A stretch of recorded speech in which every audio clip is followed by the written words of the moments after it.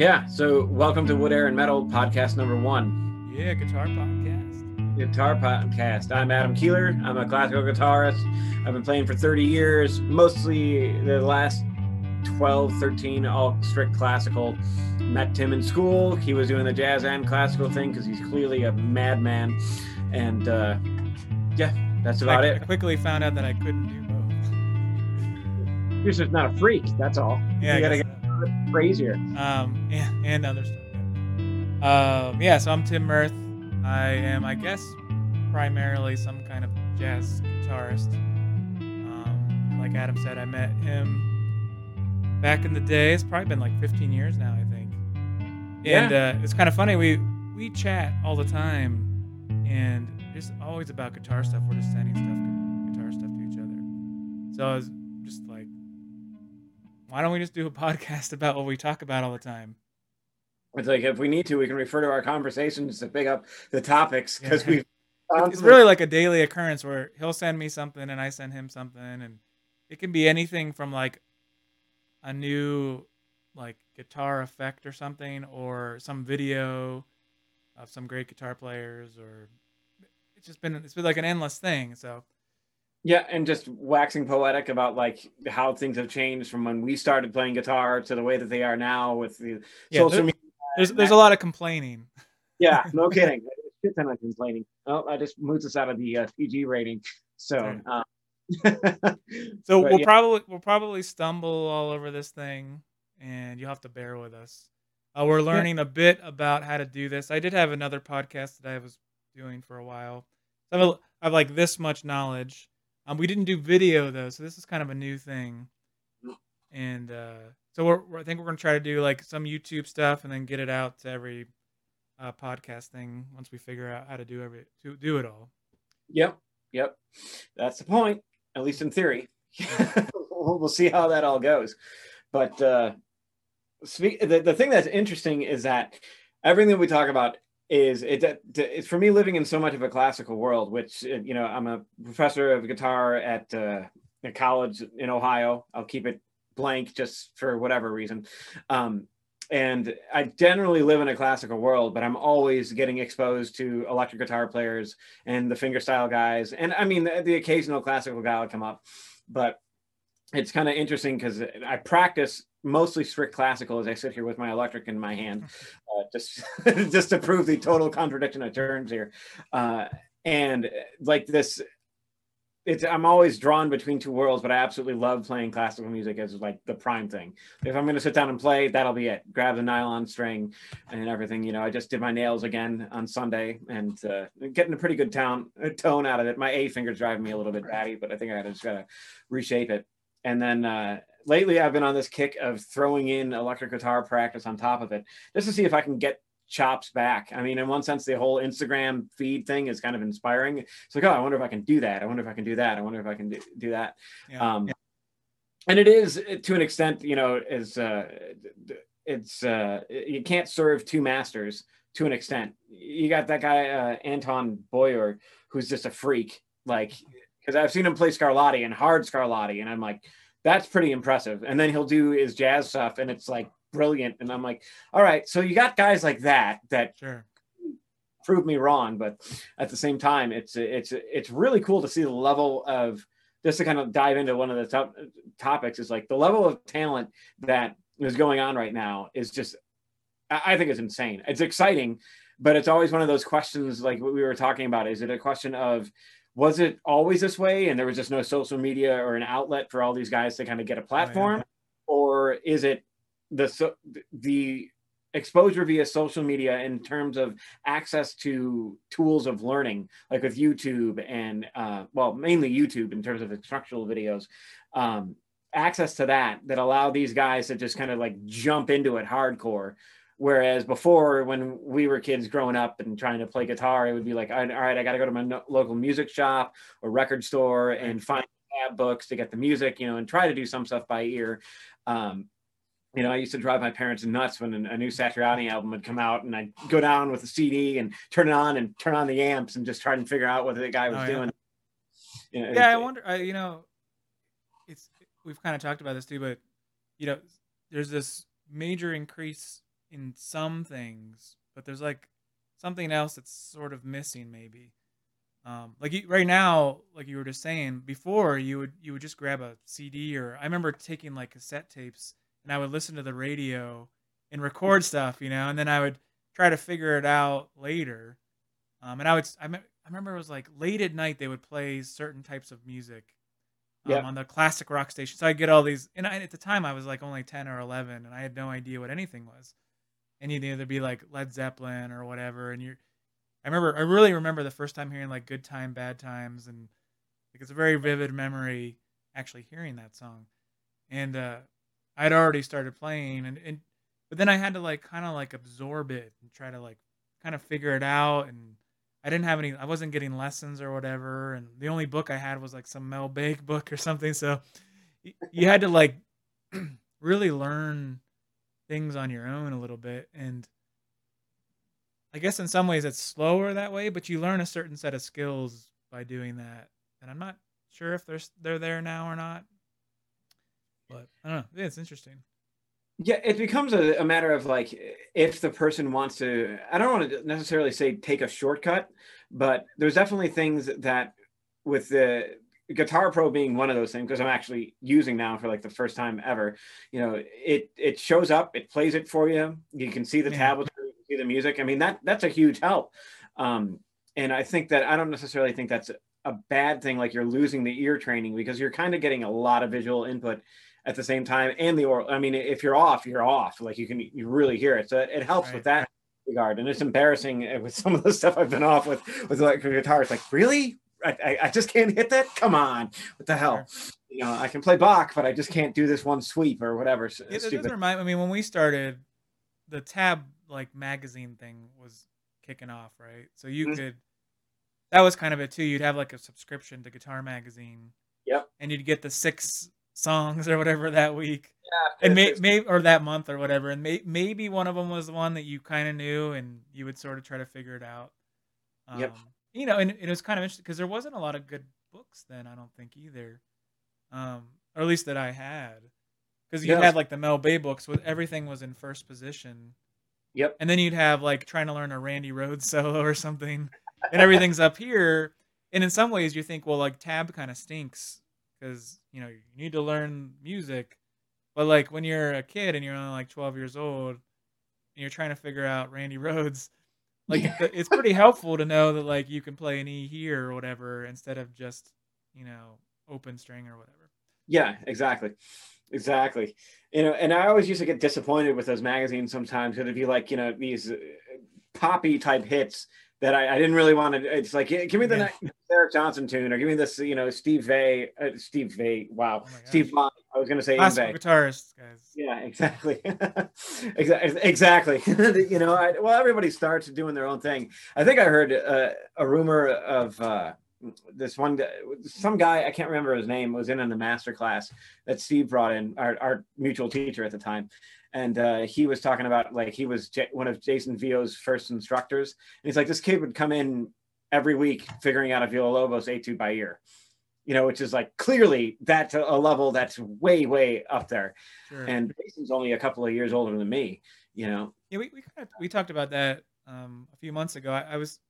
So at some point I'd sort of studied some classical, but like you were talking about the nails, like maintaining the nails, but I was also doing like tapping stuff and like trying to do just too much. And at some point it was just too much to try to manage it all and give it any good attention. So it's kind of like that master of all trades, he's master of none kind of thing. Yeah, but I think like one day when my kids are a little older, like I might try to tackle like a classical recital or an album or something. And I think I was saying to you, like I would like to learn it all by ear. Mm-hmm. So like instead of, because that's something like in the jazz world, we always learn stuff by ear all the time. Like it's kind of this part of being in that world at all is learning stuff by ear. And then you're bouncing ideas off of people. Like so live, I always tell people I'm stealing their licks because I'll hear them play it and then I can mostly play it back to them. So like the thought of learning like a Villa-Lobos thing and like maybe taking some like cool violin pieces or cello pieces or piano pieces and just trying to figure them out by ear and then figure out my own way to play them seems like a much more honest way for me to approach classical guitar. I'm kind of interested too, like what if anyone actually listens, if the classical guitar community would appreciate that, or if they would see that as a negative or not. It's kind of an interesting thought. As somebody in the classical guitar community, I'll come down out of my ivory tower for a moment. No, you know, it's an interesting thing because there's this mystique around the classical world that is very haughty-taughty, and to some extent it is. Like formal recitals are like that. You go to a formal recital, it's like you get your program, you know, there's next to no audience interaction. They come out, go through the program, and everybody claps at the particular times. And I get the place for that. I mean, it's in one sense, it is extraordinarily, if it's a high-level concert or a high-level player, it's extraordinarily difficult music. So the silence really helps with that, getting into that zone. You know, you can't be, and I have attempted this, playing Bach in a sweaty, smoke-filled bar. Which is cool. Through an amplification system. It doesn't have the same effect as the blues guy that was on right before here or whatever. So I get that atmosphere, but at the same time, it's one of those hurdles that everybody has to get over to get into it. And whenever you put something aesthetically in the way of enjoyment, aesthetic is the wrong word, just a hurdle to just going in and liking it, it always tends to push people off. You know, if it's already a high enough thing to get to, you know, it's like, all right, it's going to cost me this much money for a ticket to go through this concert. And wait, I have to be quiet if I think something's exciting. You know, it's like the complete opposite of what we're used to if we go to a sporting event or something. When they're excited, everybody gets really into it. Yeah, I mean, the jazz world has that issue too, where, you know, you politely clap after a solo or something. Yeah. It's kind of a unfortunate side effect. You know, like, exactly. It'd be cool if people were just like hip hop, you know, hollering or whatever while you're playing, especially when you did that like real difficult passage or something. Especially in classical, right? Like a classical, it's so quiet. And if there's 3 movements, you're not supposed to clap like during any of the movements. So you could have just pulled off like the most amazing thing ever. And you hear some people coughing, but other than that, some chairs squeaking. Yeah. But then you don't get any like response to whether it was good or not. Exactly. And I mean, the worst scenario, the worst picture of that is watching a competition. Oh yeah. Like the top of the top are out there busting their butt, playing enormously difficult set pieces and everything else, and it's just crickets till the half-hour set is done. Yeah. And then the crowd erupts. Like usually, no matter what happens, I haven't seen it where they haven't been impressed. You know, at that level, it's always well, just to kind of segue with that, like the thing that I've seen with most classical guitar competitions is that it goes into 2 ways. It's either there's a clear winner that's just head and shoulders above everybody that's there, or everybody else just lost, in the sense that like they were tired, they didn't play as expressively as the one guy, you know, and they weren't bad players. They didn't slip the $100 bill to the judge's pocket. Yeah, exactly. You know, or something like that, where it's like one year, I think it was 2017 where I was watching it, and they're all still great players, but it was like 2016 when Xavier Zara won it. It was like, he was clearly like absolutely brilliant. It was unbelievable watching this kid do it. And he, you know, there was a couple of flubbed notes, but seeing the level and the consistency of it, it was like, who cared? You know, okay, so these like 2/16 notes out of 5,000 that were going by, he missed. Oh, well, you know, but the expressiveness and the control was just absolutely stunning. And then the next year, it was like, the players were really, really good, clearly better than me. So I'm not saying like I'm better than them in this judgment call, but there was just a lack of, wow, this guy's really, really good. And the guy that won played great, but the other guys just didn't have as difficult pieces for the last set and weren't, just kind of flat playing. Like one guy was clearly super quiet. Like I don't know what happened to his guitar, but compared to the other ones, he was like way, way, way quiet. And it might be just he's a quieter player, but the guy that won it was good, but it was like he wasn't head and shoulders above. It was everybody else would screwed up, you know, in one way, which was disappointing because the one guy that I really wanted to win, like watching him go through the rounds, I was like, oh, this guy's got it. And you could just tell by the last round, he was wiped out. He was so tired with jet lag and all the competition stress or whichever. Yeah. He was just not putting it together, but clearly better than me, but that's the way that it goes. And Yeah, we'll have to do an episode. So we're still figuring out how we're gonna do all this, but we'll have to do an episode on competition and just the thoughts on that. I Yeah, think. well, maybe we could even like watch one or watch like watch a jazz one and a classical one, or jump around in them and just kind of. Yeah, it'd be interesting. Like, I think from your how excited you sound, like hearing you talk about it, you must be in favor of competitions in a sense. So just even getting into that whole like, are competitions good for music and blah blah blah. Oh yeah, and I mean we can start right in on it now, but I'm generally in favor of the competitive edge just because it's a challenging thing, Yeah, and that's pretty much it. It's a matter of, okay, you can play it this well. Can you do it that it's one thing to go from the practice room to the recital hall. There's that step of like dedication that happens in the practice room when you're working on it, and then you get up in front and you're getting judged by your teacher, at least when you're in school, and the audience, and you play that, and you're judging yourself as you're playing. It's a whole different level. As somebody that's been in a couple of competitions, it's a yeah, totally different level to sit in front of one man or a couple of judges that are just like are going to put you to the next round. And then when you make that next round, when you make it to the finals and you walk out there on stage for the last bit, it's like the amount of pressure is unbelievable. And then after that competition, recitals were whatever. These are easy. This is a breeze. I'm not, there's not a lot of money running on the end. If I misread a note, it's like, yeah, right. it was totally more relaxed. So I don't know. I think in general that that was the one thing that with my undergrad, well, and to an extent the graduate degree, that was always the contention among the students is like, why is he making us compete? Like, why would he make us do this? Yeah, sure. You didn't have a choice. If you were in the studios, he was like, you're going to compete. That's it. And I mean, for the first 2 years, I was like, well, this is just stand up in front of the firing squad, put a cigarette in my mouth, and I'm done. Yeah, That's right. it. And walked off the stage or out of the classroom or whatever. So it was like, what was the point? And that got a lot of discussion going around the students there. It's like, why are we doing this? But, eventually, when I finally did make it to the final round, and this doesn't really relate to like, oh, I finally made it, so now I see the value. It was more of, it took a couple of years to get it through my thick skull that the amount of dedication and time that you put into learning those pieces for a competition, the focus is so different than anything else. Like I could probably sit down right now and write out all those competition pieces just from memory. And I mean, There's there's an interesting side effect for sure.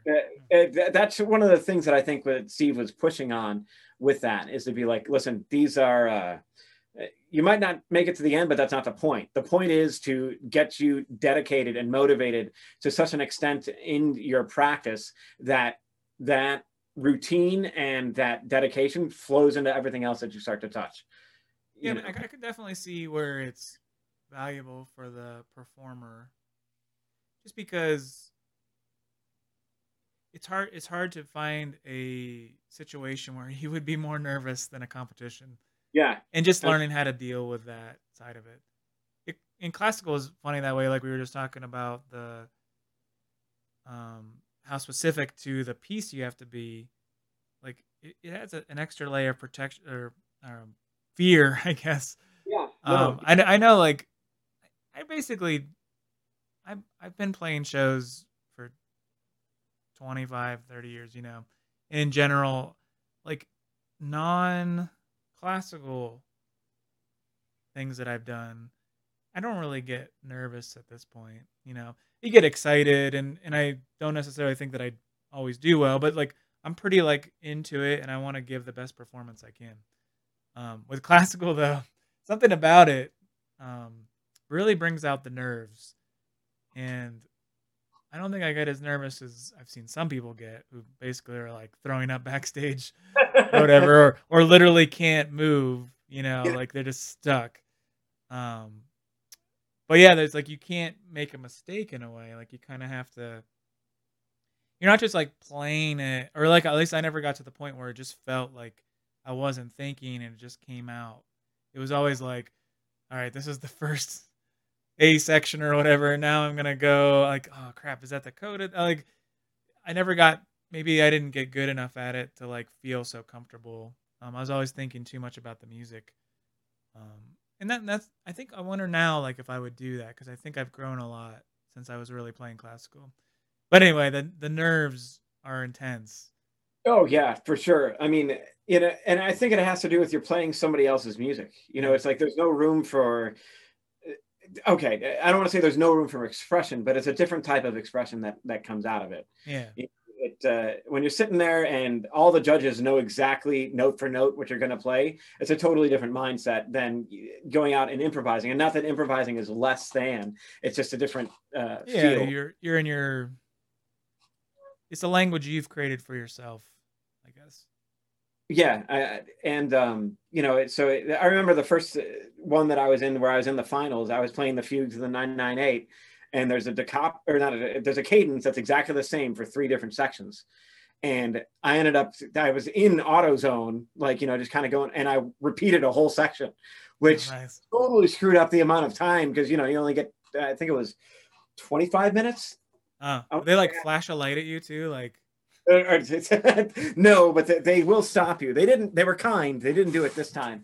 But I've seen in other competitions where they're like time, and just like that was it.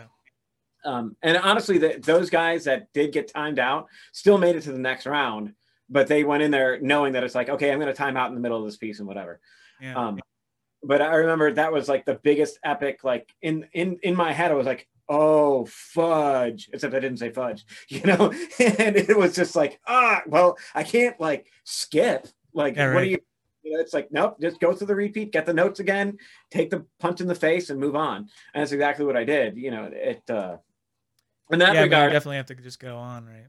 yeah, in that regard, that competition, it was just like, that was one of the ones where, I mean, I came in second, but it wasn't because I was better than the third place. It was just third place ended up doing worse than I did. Yeah.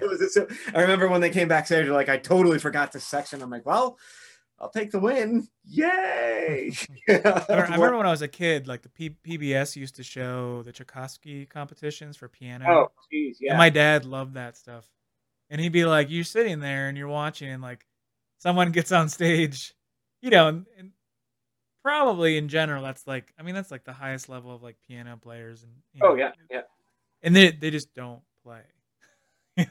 Like they can't get the first note out. And they're sitting there, and just it's a fascinating thing to watch because they're unbelievable.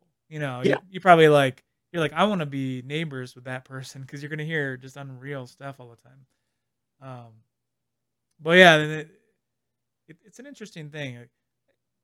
I guess from my point of view, it's like I don't know that it helps music.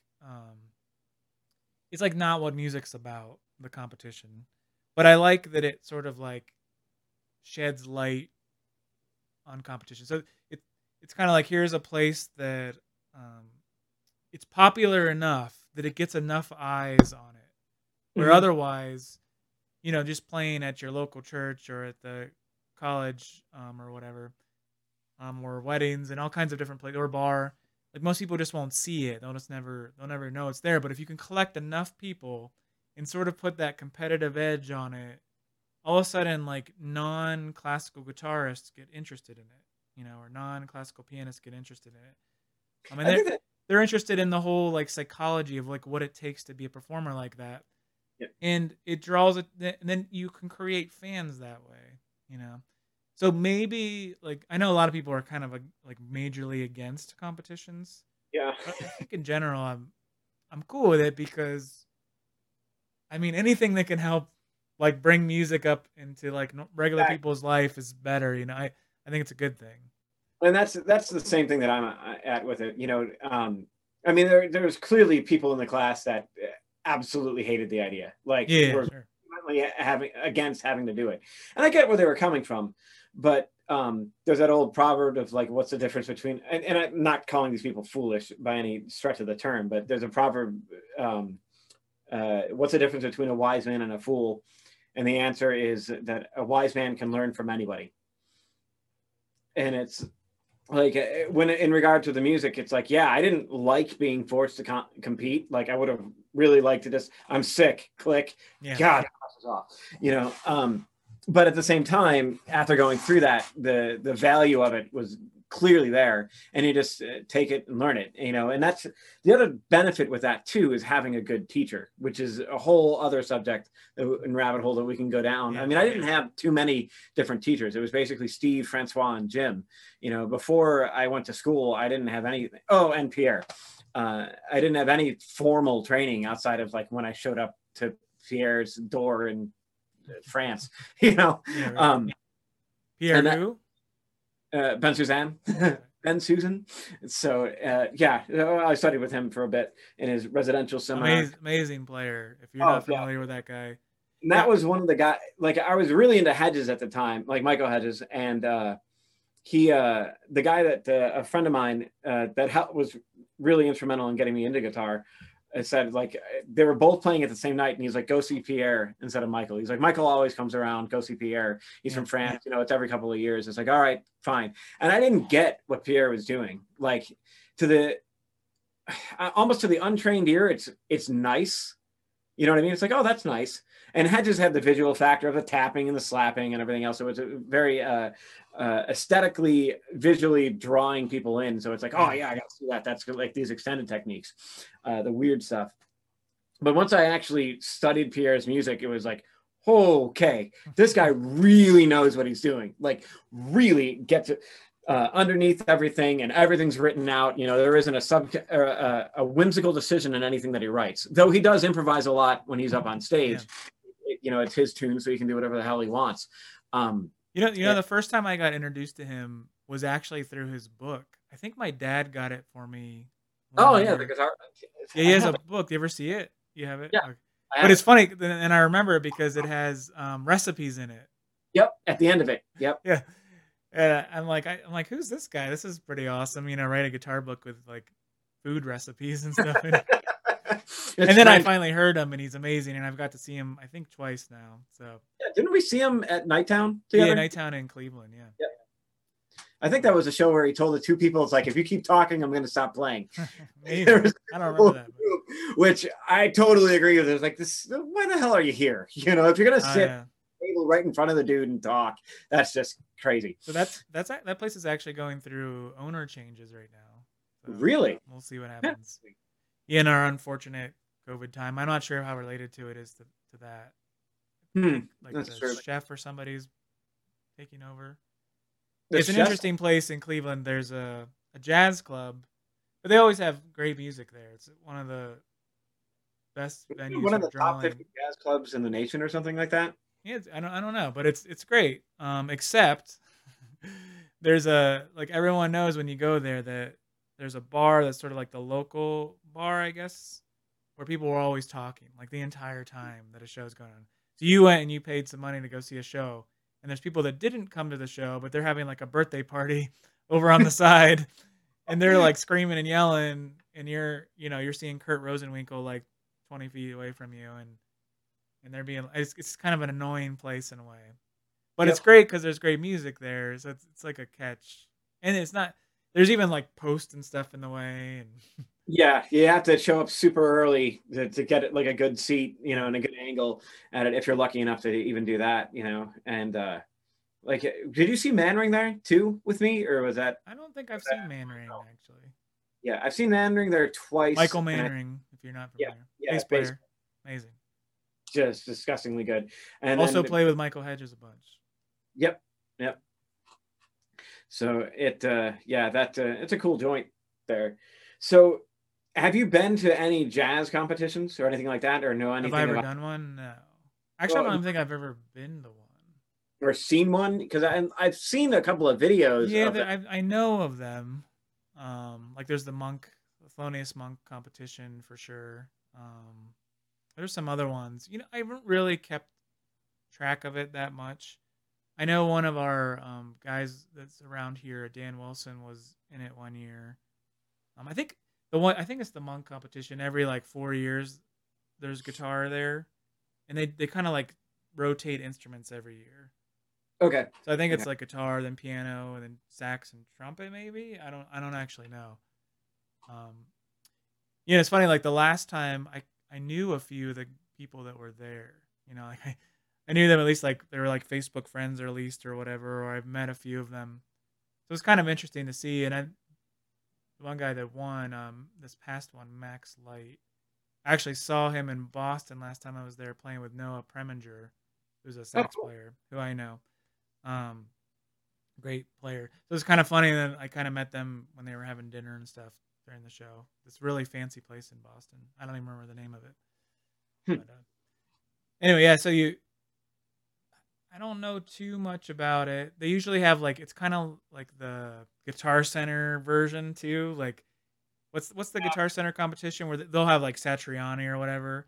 Yeah. So at the guitar one for the Monk one, they'll have people like Pat Metheny, I think, was there, and John Scofield. You know, it's like big name jazz guitar players are the judges, which is pretty cool. You know, so you get to meet and see that. And I guess that's actually classical guitar competitions aren't usually like big name performers as judges, are they? They're you like Not certified really. judges or something.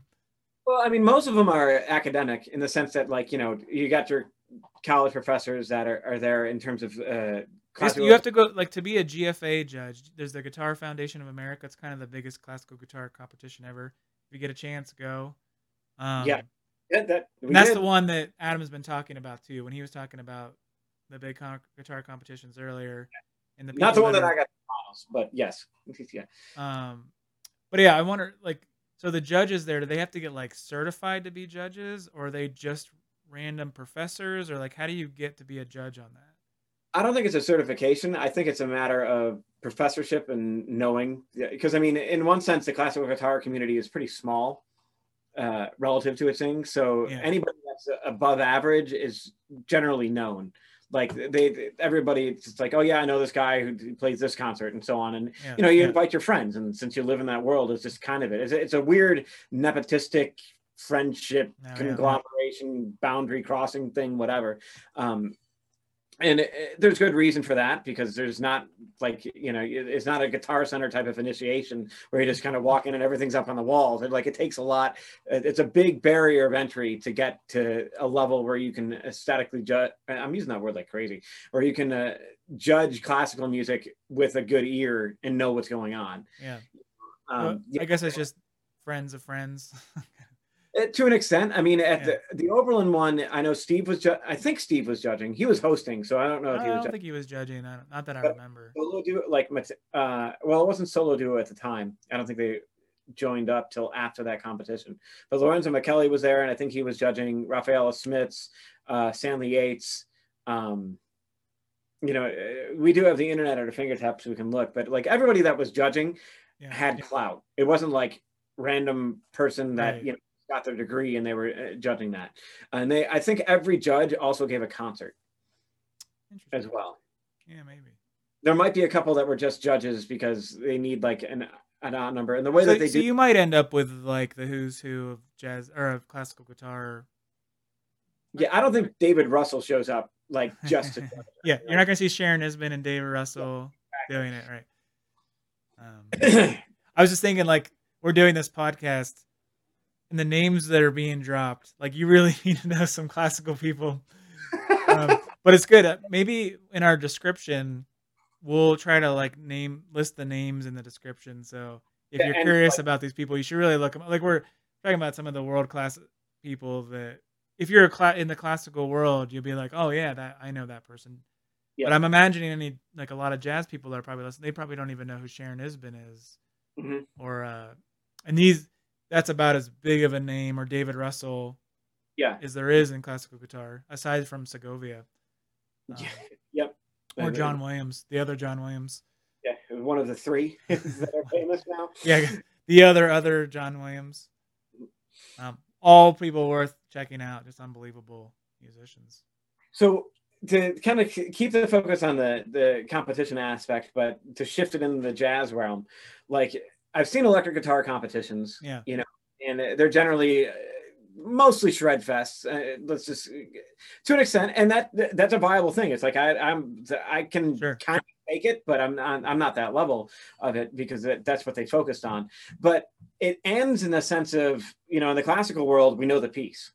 Like nobody's going to go up there and be like, this is this, and it's made up. Though I will say that one guy did do that. Jeremy Collins played an original piece in a competition final, which a professor at the time was saying, like I overheard him saying, he's like, I can't stand judging original pieces in a final competition, because he's like, now I have an extra thing to factor in. It's like, how is their writing? You know, Yeah, right. technical hard, but it could be an awful piece. So you're stuck with like this whole big thing of, okay, the kid can obviously play Merits and he can play Bach and he can play like that modern piece that whoever the hell they commissioned to do it for that competition can handle it. And now I have this original thing that I have to judge on top of that and see where I would put him with that. Yeah. You know, so I get that thing, but with like the electrical guitar thing, it's like nobody's doing a cover song. Like they don't go out there and there's not like a set piece to an extent. Well, so yeah, I think the way they will have certain pieces. They'll Okay. say, play this standard or this standard, but it's kind of in your way.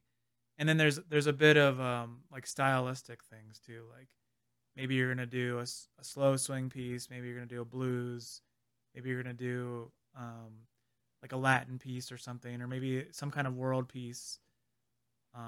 So trying to get different aspects of your playing in there. Yeah, I think what you're getting at is like, hey, how do you judge that? Exactly, because it's just so much more open than the classical. Yeah, I would think like, so imagine like a figure skating at the Olympics, right? Like it's all judged, and they're not like preset performances, and I think you don't even have to say what style of music or anything it is. It can be anything.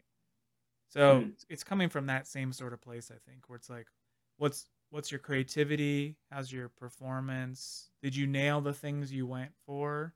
I mean, for the most part, there's not a lot of like new techniques or something. So if you were doing that, you know, did you nail that technique perhaps? Or is like your maybe you like nailed the whole performance, but was it flat? You know, like did you give it the energy? Or maybe you didn't nail every part of it, but like your energy was so good, like everybody, it didn't even matter if there was mistakes, so-called mistakes in it, because the energy was good. So yeah, I think there's no there's probably less like qualitative judgment or something. You know, you can't just say, is it qualitative? I think it's where you can't say, how many points for technique? You know, did you play the B minor 7 arpeggio correctly? You know, you're not going to have those criteria. So it's way more just an impression you get from somebody. Okay, because I think that what's his name, Fyodor something crazy Russian, the last winner of not the last one, but there was a recent one pre-COVID that he won, and I actually was turned on to him before the competition. Yeah. Like, I think he sent me some of his tracks. Maybe. Now I gotta look it up. Let's see here if I can.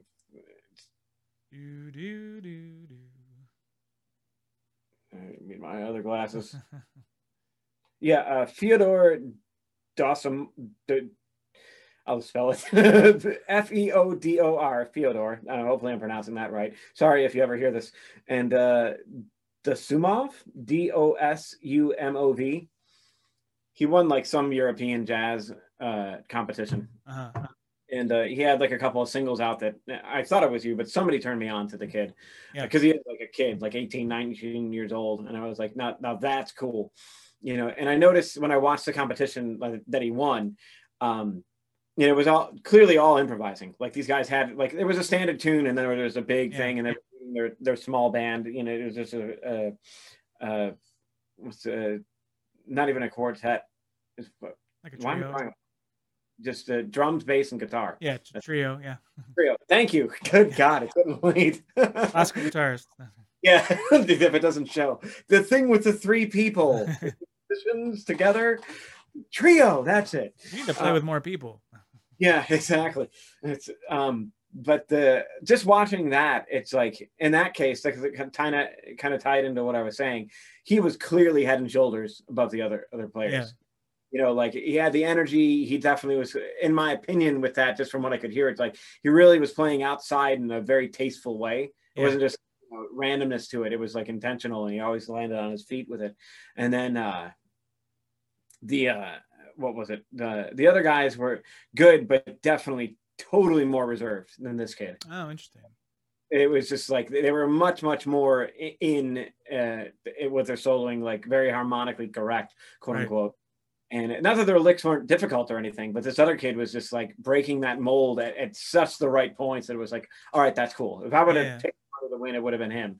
You know. I mean, I guess if you ever listen to my playing, I'm always going for it. So I appreciate the people that go for it.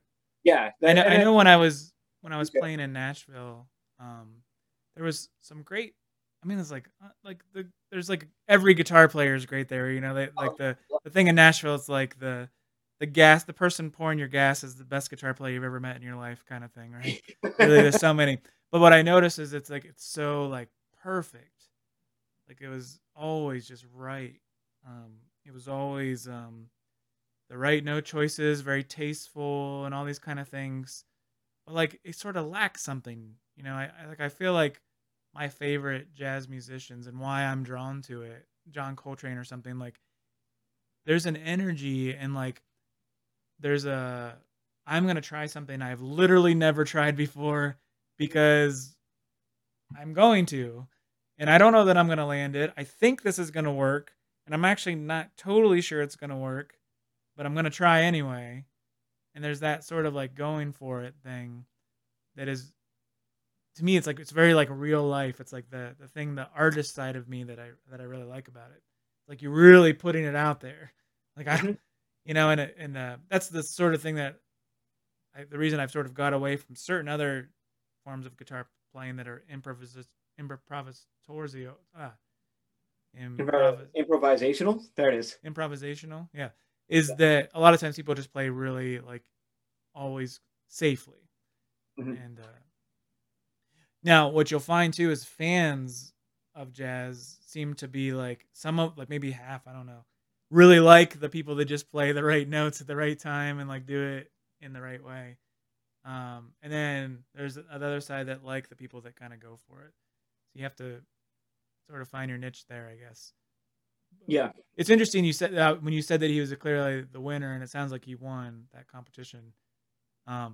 Depending on who the judges were, some judges would have said, "Yeah, but like he didn't nail that thing or whatever," and they nobody here made any clear mistakes or something, and they would say the other person played safer, more tasteful, or something. And then that's kind of interesting to think about. I guess the reasons why I like jazz is because it seems like real life. It's like you're putting it all out there. You might fall apart. You might have a great gig where everything goes right, but that doesn't generally happen. It's usually just like life. Like you have a pretty good day, even though you spilled coffee on yourself in the morning, and you stepped in a mud puddle. But like overall, the day was pretty good, and yeah, you got in a little bit of fight, but then you had a nice compliment about something, or you finished some task that you didn't really think was possible earlier. And it's very much like that. That's like you're wearing it on your sleeve. So I don't know. Yeah. Interesting about competitions. I guess that's the side of the competition I don't like is like, I don't always necessarily agree with the judging too. Yeah. And that's part of it. And I think but ultimately, I think the thing why the competitions are there is people like to see people's ability on the edge of collapse. Yeah. Like, maybe. Like, how good are you? Like, how much can you push yourself and still maintain it without completely falling apart? It's like, well, the one that we were at together in Oberlin, the one girl that was in the finals, there was 4 finalists and she came in 3rd, but like during her set, she went to retune and did not retune the guitar. It was like, oops, made it worse, type of thing. It was. That's right. I remember that. Yeah. It was like everybody on it was like, "Oh, hon, just please, just nope. That reminds me, like a lot of people tune the guitar, on the 7th and the 5th and 7th fret, but like that's like don't do that. Yeah, exactly. That is your guitar will not be in tune in the end because of where the harmonics lie, and they're not quite perfect, and all these kind of things. But you see it a lot in classical guitar because it's kind of easier to hear, especially if it's kind of noisy or whatever. They'll use the harmonics, Well, and then I it's don't like even when they play a chord, you're like, oh no, it's going get in downhill. their case. It was clearly staged, right? Like, not Yeah. that she was faking or anything, Oh, but sure. it was just like, it was clear that, and she still came in third, out Yeah. of, so that didn't kill her playing. And like, that was one of those things where, the guy that came in fourth was like, what the hell? She was clear. You could just tell on his face, when they did that, he was like, really? But then, just walking around through the crowd, I heard somebody say, well, she was playing harder pieces. Like, and she nailed the notes. She was just out of tune, where the other guy was playing like something that was more accessible and played it great, but it was easier. Yeah. So there was that marked, like, they knew what was harder than the other. And that was one of the things that kind of factored into, okay, we'll ignore the tuning mishap and look at the technical aspect of it, which in one sense, I kind of agree with that decision. Playing Mary Had a Little Lamb, and not that it was that simple, but playing Mary Had a Little Lamb in tune versus, a Satriani tune slightly out. I'm going to go with the guy that playing the Satch tune is a little bit trickier with that, or whatever, It's interesting to think about. So, that is just that. So, I don't know. To sum up where I'm at with competitions, clearly I think they're a good thing. I don't think anybody should be necessarily forced to it, but like, as somebody that's now in the Steve's position of teaching at a collegiate level, sometimes, Steve who? Steve Aaron. So that's the wonderful maestro himself, and Jim Marin, and and Francois, the three guys that I took formal lessons under. Sitting on the other side of that chair, or the other side of that office, it's I can see why they would do it, because you can really, you got to motivate students somehow. Like, sometimes you'll have these talented kids come in and they're just like pissing away their ability because they're not taking it seriously. And you're just kind of like, I'm getting paid. I'm going to get paid either way. But if you gave a darn about these kids and how they're doing, you're going to push them. And you got to figure out a way to keep them all at the same motivational level through that. Like, this last semester, I had this one kid that came in and he was doing some pretty interesting figure style stuff. And, that my rule is everybody learns to play in the first position, at least to read music. Because I get, wide variety. Kids that have read music before, kids that have never touched the guitar, whatever. Everybody gets the same thing. And I'm sitting here for the first 4 weeks and he's barely off of the first 3 strings, like barely reading. And I'm like, what's that? And I have another kid that never played guitar before in his life, and he's already through all the 6 of the strings in the same amount of time. Yeah. And so, as a teacher, I'm sitting there looking at both examples and I'm like, okay, what do I do to kick this one kid's butt into gear without destroying his motivation, and set it so that he can actually pull off what he can pull off? So I basically, like, one day I must have been in a sour mood because I was just not having it. He sat down to play, and it's literally 3 strings. So it's quarter notes on 3 strings or something. Right. And I'm listening to it and I'm like, oh, all right, I'm not going to sit here for the hour and waste my time with this. I got other things I got to work on. It's basically what was going through my head. I'm like, holy cow, I get where all my teachers were coming from at times. So I was like, I stopped him. I'm like, dude, listen, you came in, you were doing this finger style thing, with all this elaborate work for where you're at, and you nailed that. And I'm having you play 3 strings, a total of 6 notes, and you can't do it. And I'm like, I have people that have never played guitar before that are ahead of you right now. You can do better. I expect you to do better. And I'll see you in a week. And I ended the lesson. It worked. It totally worked. I said one other thing. I'm like, listen, the only thing that this is showing me is that you're just not putting the time in. That's it. Yeah, looking at your ability to where you're at right now, you're just not doing it. And that's stupid. And you're wasting both of our time. So I said that all to him. And then within the next week, it was like, boom, he was on it. And then within 2 weeks, he had all the strings done and was set. And by the end of the semester, he was playing The Naked Stalk by Michael Hedges. So, he did it great, like an absolutely fantastic. I love to see that. That's one of the things why I keep teaching, is to see that like turnaround. Once the click goes off in the head, it's like, boom, there it is. Awesome. Excellent. And he did an absolutely great job with that. And it was really cool to see. and do that. And he was appreciative after the fact. You know, Right. I could definitely tell that it was the dog tail between the legs and kind of like, okay, you know, whatever the first week. But when he came back and nailing it, you know, and that to me, like, that's why I valued Steve's input and Jim's and everybody's input, is because they weren't like bull crapping you. They weren't just blowing smoke. Oh You yeah, know, that's it was nice. lousy. It would be like, that was terrible. You know, Oh they're yeah, not it's just, the worst when, like, if you're anyone who's decently motivated as a guitar player or any instrument, I'm sure you get those teachers sometimes that they're just so happy to have like a student that's like pretty good yeah, instead of a beginner, and they'll just kind of kiss your butt in a way, right? They're just kind of like, hey, it sounds good to me, you know. Like, yeah. what am I paying you? You know, No, exactly. But that's exactly you the kind of need, like, I always appreciate when the teacher's just like, man, I don't know what the hell you were thinking there. That was horrible. And you're yep. thinking like, I just worked so hard on this, and they kind of put you in your place. But you kind of need those lessons. They're like, I guess it's good to be nice, but it's not very helpful in a lot of ways too. Like, Well, especially if you're exactly. really trying to get better. Well, if your goal is to get to a certain destination in your playing, whether it's a skill level or a piece or just an understanding of music, and nobody tells you where you are, you Yeah. have no idea how to get to the other place. Like, you're just floating in the ether.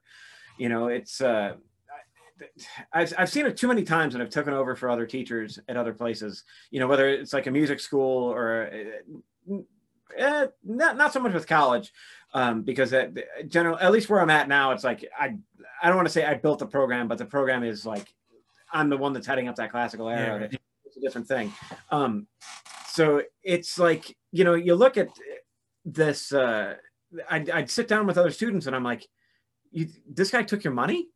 Like, he's not doing anything for you.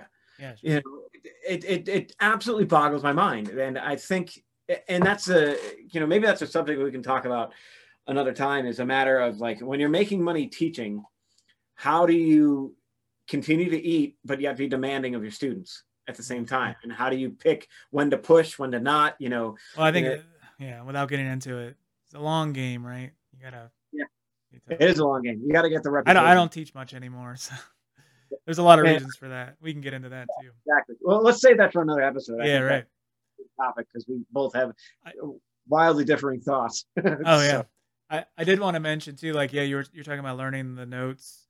That's one of my hugest pet peeves. When people say they can't learn the notes, or like, how do I learn the notes?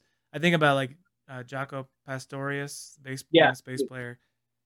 Like, there's a story about him like wanting to play bass, and his dad was a musician, but his dad would leave for like, I think he was a musician. He would leave for like a week for work or whatever.